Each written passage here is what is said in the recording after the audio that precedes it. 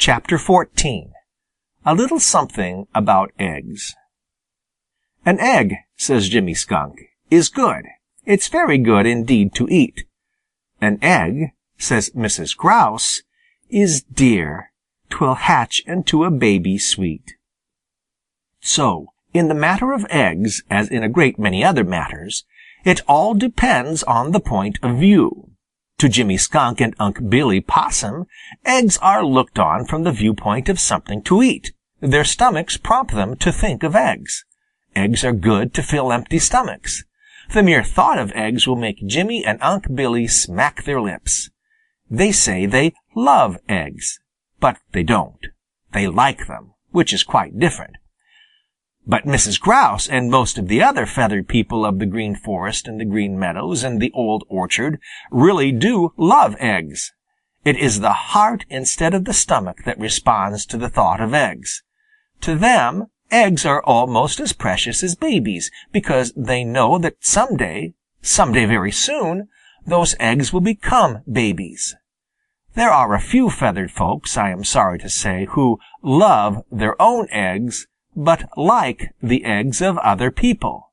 Like them just as Jimmy Skunk and Unc' Billy Possum do, to eat. Blacky the Crow is one, and his cousin Sammy Jay is another. So in the springtime there is always a great deal of matching of wits between the little people of the Green Forest and the Green Meadows and the Old Orchard. Those who have eggs try to keep them a secret or to build the nests that hold them where none who like to eat them can get them, and those who have an appetite for eggs try to find them. When Unc' Billy Possum suddenly changed the subject by asking Jimmy Skunk if he had found any nice fresh eggs lately, he touched a subject very close to Jimmy's heart. I should have said, rather, his stomach. To tell the truth, it was a longing for some eggs that had brought Jimmy to the Green Forest. He knew that somewhere there Mrs. Grouse must be hiding a nestful of the very nicest of eggs, and it was to hunt for these that he had come. "No," replied Jimmy, "I haven't had any luck at all this spring. I've almost forgotten what an egg tastes like. Either I'm growing dull and stupid, or some folks are smarter than they used to be. By the way, have you seen Mrs. Grouse lately?" Jimmy looked very innocent as he asked this. Unc' Billy chuckled until his sides shook. "Do you suppose I'd tell you if I had?" he demanded.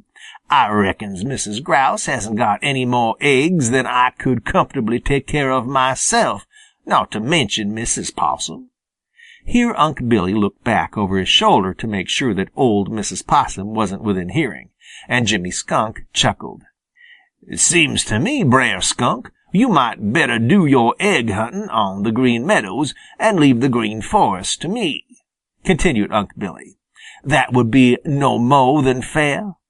You know I never did hanker for to get far away from trees, but yo' don't mind. Besides, there are more eggs for yo' to find on the Green Meadows than there are for me to find in the Green Forest. A right smart lot of birds make their nests on the ground there. There is Brer Bob White and Brer Meadowlark and Brer Bobolink and Brer Field Sparrow and Brer—" "Never mind any more, Unc' Billy," interrupted Jimmy Skunk. "I know all about them. That is, I know all about them I want to know, except where their eggs are. Didn't I just tell you I haven't had any luck at all? That's why I'm over here." "Well, you won't have any more luck here unless you are right smart lot sharper than your Unc' Billy, and when it comes to hunting eggs, I don't take my hat off to anybody, not even to you, Brer Skunk," replied Unc' Billy. End of chapter 14.